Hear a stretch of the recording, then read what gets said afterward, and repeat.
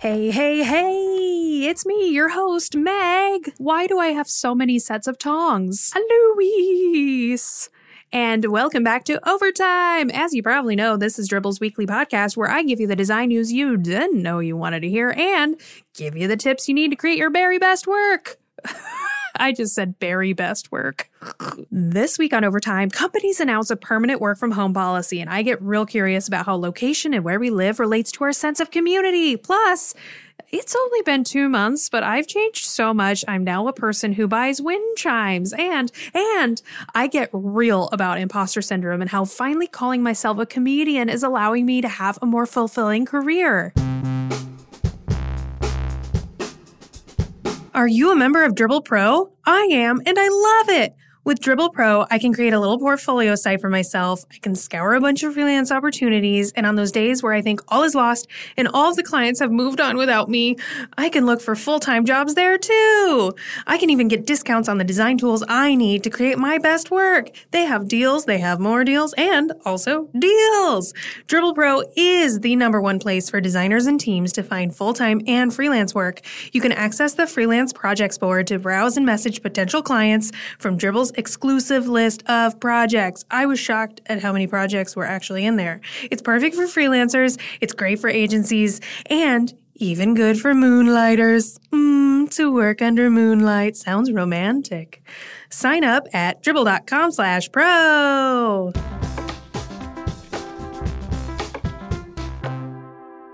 Okay, let's get right into the news today. So as you've noticed, a lot of companies are announcing that they are going to do a permanent work from home daily bob. Like Twitter has made this announcement, Square has made this announcement, Shopify. Lots of companies are saying that they're just going to go remote and work from home from now on. And even Facebook has announced that they're probably going to do that too, which is a big deal, I guess. But let's talk about here the issue that we're all realizing is probably going to happen, where it means that companies like Facebook, they've already said this is probably going to happen, is they're now going to be looking at pools of candidates from all around the country, maybe from all around the world, and maybe they'll start selecting candidates from smaller towns, smaller cities, where they can get away with paying these people less money than they'd be paying them in Silicon Valley. And that's a bummer. As someone, I used to live in New York and now I live in Minneapolis. I'm still charging the same amount that I've always charged. And that means a lot of times that I can't work for local Minneapolis companies because I'm charging too much money. But that's just because I don't want to take a pay cut. And I know it's hard to talk about money. I know this is like, ugh, and everybody has different feelings about it. Look, I get it. I truly understand why you would pay somebody differently based on the cost of living of the city they live in. But I also don't love the fact that we just blanket pay people less, even though they have the same skill set. And okay, yes, maybe you're paying them more to commute to your office, which is like you're winning a little bit more in that scenario. So you give them more money to compensate for that. Okay. But I feel like if your company has the budget to pay people what you were paying them before, then keep it up, right? But I really want to know what's happening. What's going to happen in this scenario of, say, the majority of companies that were requiring people to come into their offices prior are now saying, nope, you can work from home. Does that mean there's going to be some sort of mass move away from cities, especially certain cities that are employing a lot of these workers, like San Francisco or like Seattle, for example, maybe New York, maybe Austin? I don't know. So does that mean that people are going to start moving away? Because I've already hearing a lot of chatter on Twitter from people who live in San Francisco or live in the Bay Area that are like, oh, now I don't have to be here anymore. I'm going to go somewhere else. Of course, people are saying that. And it really bums me out that people dislike the places that they live so much, or that you feel like you have to move to a city just for work. I know that's a thing people do, and maybe this is giving people the freedom to finally feel more fulfilled where they live, which I love, because that's one of the many reasons why I've always worked for myself. I love my freedom. I like to be able to move around a lot. I am a collector of cities. That's why I live in Minneapolis. I just love it here, so I wanted to live here, and I'll probably go live somewhere else eventually because I just want to live in every city. And I've also heard a lot of chatter about how we approach the cities we live in. We often, especially when you move somewhere for work, we think of a city kind of more as a commodity, I'm hearing, than a community. And I think we're getting a lot of that approach here right now with companies announcing work from home policies that people are like, I don't need this city anymore at all, because we weren't thinking of our city as a community, which is a really great point. And I'm also hearing from people that they do think of their city as their community. So they're excited about these companies moving to work from home permanently because that means they have more options because they love the city they live in. They love their community and they don't want to leave. So this is actually a great thing for them because it means that they will be able to expand their, job pool, which is great. That is a great thing. So a lot more questions than answers here, of course, because we aren't able to see the clear picture. Because the future is so unknown, there are so many what ifs and what's going to happen and a lot of questions that we're all asking right now. And I think that this is a really great indicator. But I think there's a lot of also people panicking because so many of us do not like working from home, right? Working from home is not that healthy for some of us. We don't enjoy it. We don't get our social time. We love having face-to-face interactions. And I think it's important to know that just because we're all stuck at home right now, we're all working from home right now, and the term right now is working from home, it doesn't always have to be that way. So even if your company has a work from home permanently policy, that doesn't mean that you're always going to have to work from home. This is why shared workspaces exist. This is why co-working spaces exist. Even if they can't be in operation right now, like for me, I have a shared workspace that I own that we just had to announce is permanently closing because we can't pay our rent anymore because we don't have any paying members because they can't come to our space. So it's a big old mess. But when things start to open back up and it is safe and healthy for us to work near and around other people, and maybe more companies are doing a work from home policy permanently, maybe it just means that we can open up those new community shared workspaces, these little small businesses that we're creating for ourselves, for our friends, and for our community. Maybe those will thrive once again, and that will be very exciting. So it kind of just gives you the ability to create and cultivate a community that you want to have, rather of thinking of your communities or more of a commodity, whether that's thinking of your, the office you normally work in as a commodity. Now you have the freedom to choose your community, to choose the people you want to work around, the environment you want to work in. This is exciting. It's giving you some freedom back into your life. And even though we don't have that now, I think whenever you get worried about looking to the future, because it's such a question mark, it's such an unknown. Remember that if your company that you work at, or perhaps a future company you might work at, has a permanent work from home policy, or they become a remote company, maybe there's simple reframe of realizing that it gives you the freedom to create your own community, to choose who you get to work around, to choose what city you live in that makes you truly fulfilled, where you feel like you have a community surrounding you. And I think that's a pretty exciting thing. So I know there's a lot of questions here. There's a lot of uncertainty and unknowns, but I think just realizing that you are in charge of your own fulfillment. You are the only one that's advocating for your own success in the way that you can. So realizing and reframing, finding the silver linings to realize that permanent work from home is bad in many ways, but you are in charge of what that means for you and what that looks like for you. And you can create your own community out of all of this, which I think is pretty cool. Okay, with that in mind, let's go into the topic that I want to discuss, which is the fact that, oh my gosh, it's been 2 months since we've been isolating and so much has changed.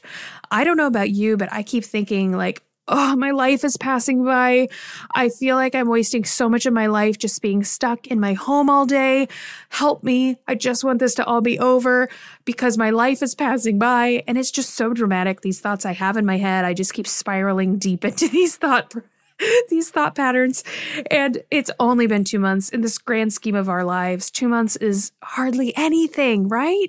It's only been 2 months and all these companies are making these dramatic statements about nothing will be the same from now on. And nothing will be the same probably, right? Because so much has happened. Our businesses are impacted so much. After 2 months, I had to shut down my shared workspace. It's a really big deal. And so everything feels different. Everything is changing so much.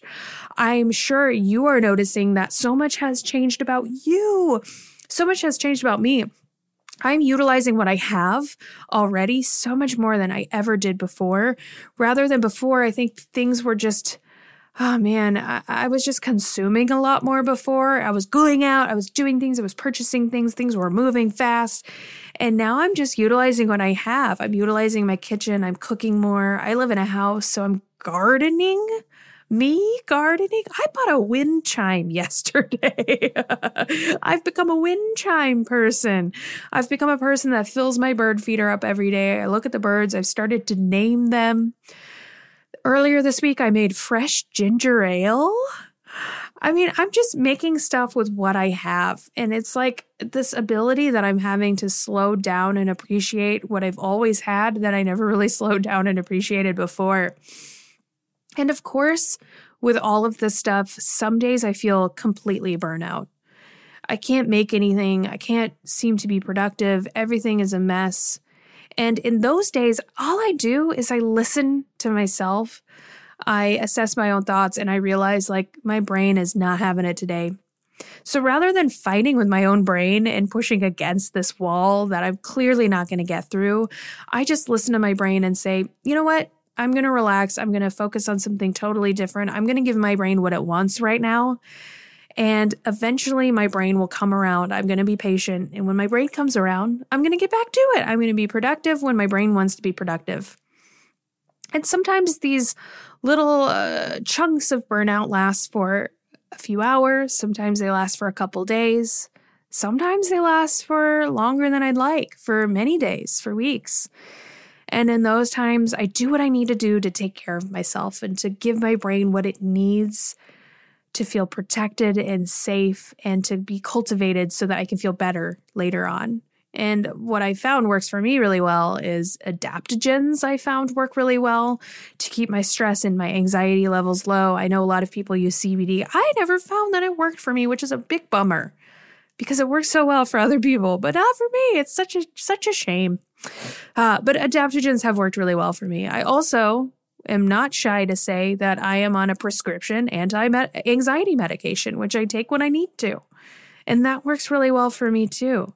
But there are so many ways that we can make our brains feel better, whether that's mindfulness or meditation, whether that's just like watching your comfort TV show for a little while, doing your comfort activity, giving your brain what it needs in that moment, whether it's actual drugs, whether it's adaptogens and herbs, whether it's watching TV, playing video games, that's okay.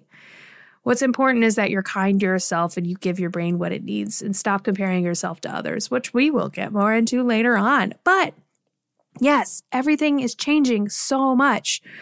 So it's okay. It's okay to rely on what you have around you to keep yourself entertained. And it's okay that you're changing, even though, the world is chaos. It's okay if you're thriving a little ways, even though the world is chaos. It's okay. And what I'm really enjoying right now is that I'm adopting all these new things into my daily routine, into my life, into my career. I'm adopting these new things that are helping me fight for myself because right now when client work is low and opportunities are low, I have myself still. I still have this skill set that I have and I don't need to wait on brands or clients' validation in order for myself to succeed. So I'm taking this as a really fun opportunity to utilize myself, my own skill set, all of the things that I have at my disposal as a designer, as a creative, and creating things that I don't need anybody else for. I'm using the tools on my computer. I'm using social media to put these things out there. YouTube, Instagram, Twitter, all of these places. I'm utilizing all the skills that I have in my personality in order to create things for the world that help lift other people up, help them shine, and also help me to set a really exciting foundation for myself. So that way, once the world opens back up and clients start wanting to pay me again, then I have a great foundation so that whenever these things happen and people will pay me to do stuff, I can really soar and I can really move fast because I've set this foundation for myself. And if you follow me online, you probably are noticing that happening. I'm doing a lot of weird stuff.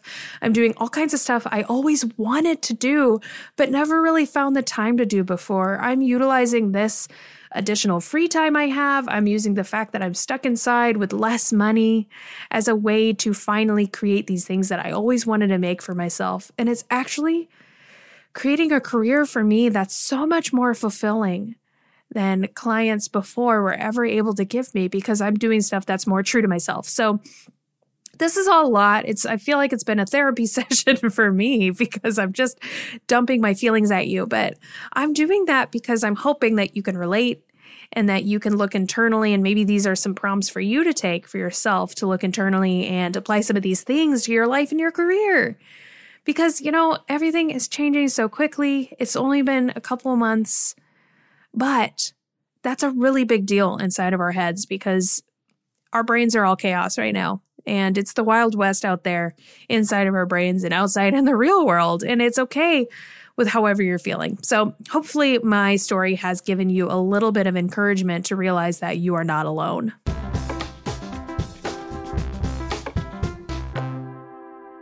All right. So a request that I've been getting a lot is the concept of imposter syndrome. And I think that we all deal with it in so many ways. And I think that this pandemic is causing everything to get so much worse. And our brains are just losing control. Actual losing of control is happening. So what I want to say about imposter syndrome is a little bit about my own story because I have dealt with it my whole career.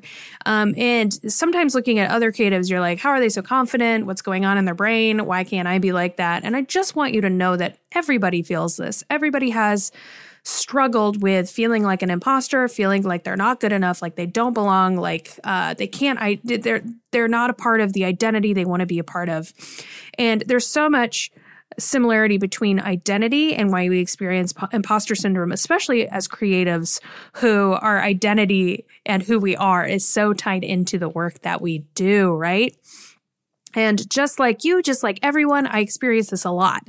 I compare myself to other creatives all the time, even though I am a teacher, I am a coach, I am a person who helps other people to get past this stuff. I still experience it constantly. I constantly feel jealous of other creatives that get opportunities that I wanted or that I want, or even the opportunities I don't want. I still get jealous about in others. I still experience this thing where I feel like I can call myself something that I don't feel like I should be able to call myself something. And it's all so complicated. So for me and the issues that I have with my identity, like for example, like you, I am not just one thing. I am not just a designer. There are so many other parts of me that make me amazing. So many other things I have to offer the world, whether it's through my personality or through my skill set. There's so much that I can do that's outside of design, right? But we're taught so early on as children that we're supposed to fit inside of a box of the type of person that the world expects us to be. So when it comes to our identity of us as people, if you're a little girl like I was, you were taught of what a girl and what a woman is, and you're just supposed to be that, right? And of course, that's not who we are as humans. We're so complex. We have different personalities that make us unlike anybody else in the world, especially combined with our skill set and a career aspect. So how in the world are we supposed to fit into a box of what a label prescribes for us? Because we're so much more than that, right? So I, like you are, am so much more than just a designer or an illustrator or whatever that box is that I'm supposed to be putting myself into. And for me in my career, whenever I think about that, it's been so hard for me because I've compared myself to other designers constantly. Looking at other designers and saying, wow, they're so great with their technical Photoshop skill set. Or wow, that designer is really great at hand lettering with their logos. I am so garbage at it, and it makes me feel bad about my work. So staring at other people's work actually made me feel bad about myself, which sounds so silly because why should somebody else thriving be a bad thing, right? Of course it shouldn't be. So in thinking about my career, I've really struggled throughout the years of realizing that I was so interested in all of these things outside of design and doing a lot of things that were beyond design in many capacities, but it didn't make any sense for me to do those things because I am a designer. Designers don't do those things. Like for me, I was really always interested in performing. I was really always interested in being funny and doing comedy stuff. I was interested in writing in an informal way. And the critique I was getting from other designers was like, I don't know, I don't really see that fitting into your design work, or you write about your work too funny and too informally. You need to be like a little bit more professional with your writing style, Meg, in order to be taken seriously. And so every time I would try to bonk against the boundaries of what a designer meant, I would get a lot of pushback from people. And of course, whenever you're getting advice from people you trust and love and that are successful, you listen to it, right? We're told very early on they're supposed to study what other people are doing that are successful and just emulate what they do. That's how you be successful, right? So of course, I was struggling a lot with that. And so as I got a little bit more comfortable with pushing outside of the boundary of what a designer could mean and starting to incorporate new things that were just fun for me into my life and my career, it became instantly more fulfilling. I instantly had a career that was so much more fulfilling to me because I was getting out all of these amazing aspects of myself that make me who I am. So like a lot of things like goofy dancing videos, just silly, dumb videos of me doing silly, dumb stuff all the time. That stuff was really fulfilling for me. Writing and being informal in my writing style and writing the way that I talk in my own voice was so fulfilling for me. And so I started to realize, what is the point of being unfulfilled in my career? I kind of just want to do things the way I want to do them. And that means doing things in a way that nobody else is doing. And so as I've gone on in my career and I've started to incorporate a lot more of those things, it's become vastly more fulfilling for me. And so as I've learned to embrace all of these things about me that make me unique and different than other designers, it's helped me to actually embrace those things a lot more. But what I think is really exciting is it's helped me to embrace the qualities in other designers, other creatives that make them different and unique compared to me. So now when I look at a designer who has a great hand lettering style and they can make beautiful script logos, which I cannot, I don't think, wow, I suck, I can't do that. I think, wow, that person can do something so unique to them that only they can do so well. Good for them. Because now I'm able to recognize and identify what I can do that's unique to me, that makes me incredibly talented and amazing. So for me, I'll tell you what those things are. I am great at very expressive typography. I'm great at expression in general in my work. I'm great at clean design. I'm great at color, very good at color. I'm great at showing personality and emotion, positive emotion in my work. And I know these things about my work. So now I can be very excited about the things I'm really good at and start shedding away all these little points of jealousy that I felt before because I was feeling guilty about and shame about not being good at certain things. So now I'm just embracing what I'm good at. And that means stuff outside of design as well as inside of design. So outside of design, I'm great at I'm great at not taking things very seriously, which means that I can approach traditionally boring, mundane topics and make them really lighthearted and fun. I'm great at taking risks. I'm great at adapting to change. I'm great at so many things. I'm great at writing informally, as we know. I keep saying that. There's so many things outside of design that I'm great at. And so bringing those things into my work has been very important for me. But when I do that, when I'm pushing past the boundary of what being a designer traditionally means, it means that I have to call myself other things that aren't just a designer.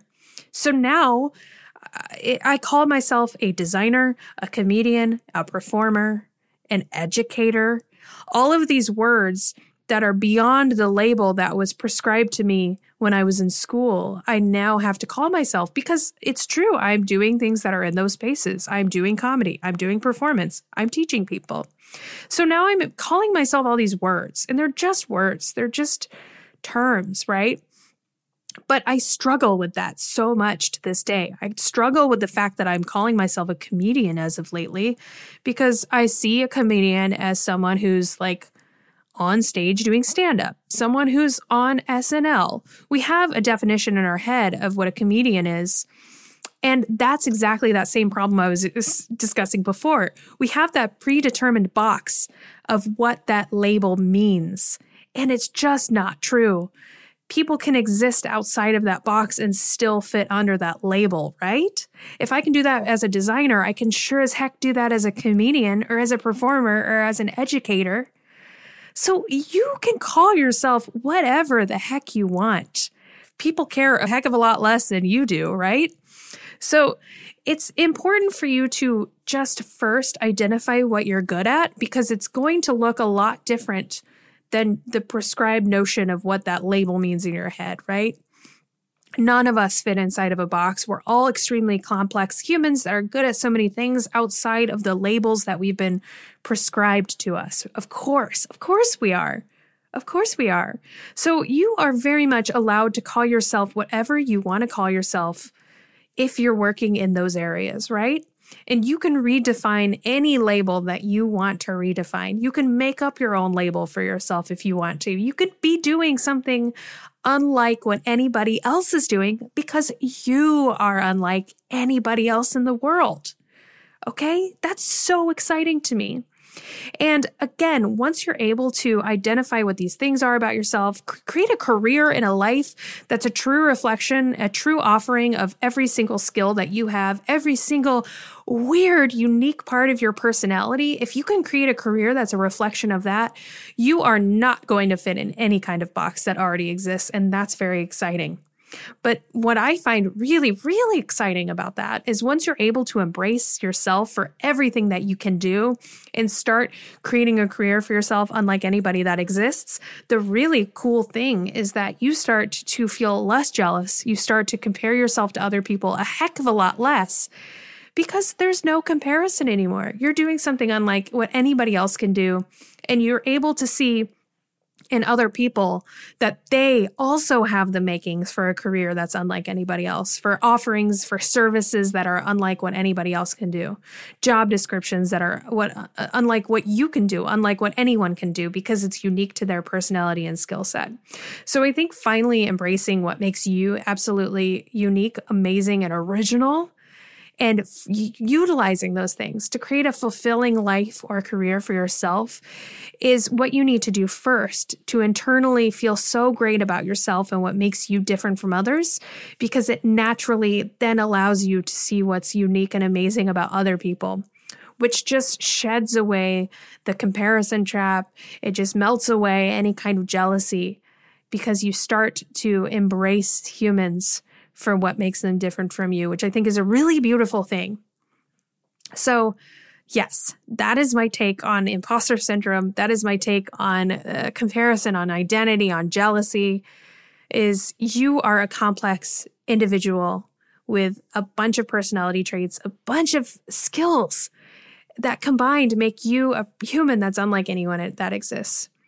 So how in the world would you ever fit into a predetermined box of what an identity should mean? So go out there, create your own identity for yourself, redefine what labels mean, and just make something that's incredibly fulfilling and that's a reflection of what makes you, you. I would love to end this episode with a call from our hotline because it's been a little while, and this caller has a very important question. Hi, Meg. Quick question. How would you describe the job of a graphic designer to a kindergartner? Oh, this is so fun. And I feel like I could see Design Twitter having a little argument about this question. And so my answer might be different from your answer, and that's okay. I would advise that the kindergartners ask multiple designers the same question to see what different answers they get. And I would imagine everyone's answers would be very long and convoluted and confusing. So if I were sitting down with a kid, I think that it immediately channels my kind of childlike sense of wonder when it comes to the work that we get to do. So I think I'd use a lot of words like we have the fortune to, we have the privilege to do this. I think I would say something like, well, my job, I get to use my computer and use photography and typography and colors and shapes, and I get to communicate extremely complex notions simplistically and visually for audiences all over the world to gather their own meaning from, depending on their unique point of view and the way that they see the world. And now I know that definition is different from how a lot of you would explain what graphic design is to a kindergartner. So I would love to know what your thoughts are on it. I think it kind of seems like a pretty empathetic exercise for me to go through and makes me feel pretty warm and gushy about being a designer in this regard, because explaining it to a kindergartner helps me to see at least the magic and the wonder in the work that we get to do, right? It's pretty great. And that's it for this beautiful, lovely, wonderful episode of Overtime. And of course, we still are taking voicemail calls. So if you want to call our hotline, the phone number is 1-833-DEZIGNZ. That's 1-833-DESIGN spelled with some G's in a super weird way. 1-833-DEZIGNZ. I will not answer. No one will answer. It goes straight to a voicemail. You just leave your little voicemail. Tell me how you're feeling. Do you have questions? Do you have thoughts? And your voicemail plus my response might be featured on a future episode of Overtime. Very exciting. So, of course, if you want to continue the conversation with us, use the hashtag #DribbleOvertime or tweet me, tag me, call me, beat me, whatever you want. My handle is @YourBuddyMeg. Okay, bye-bye now. Hear me next week.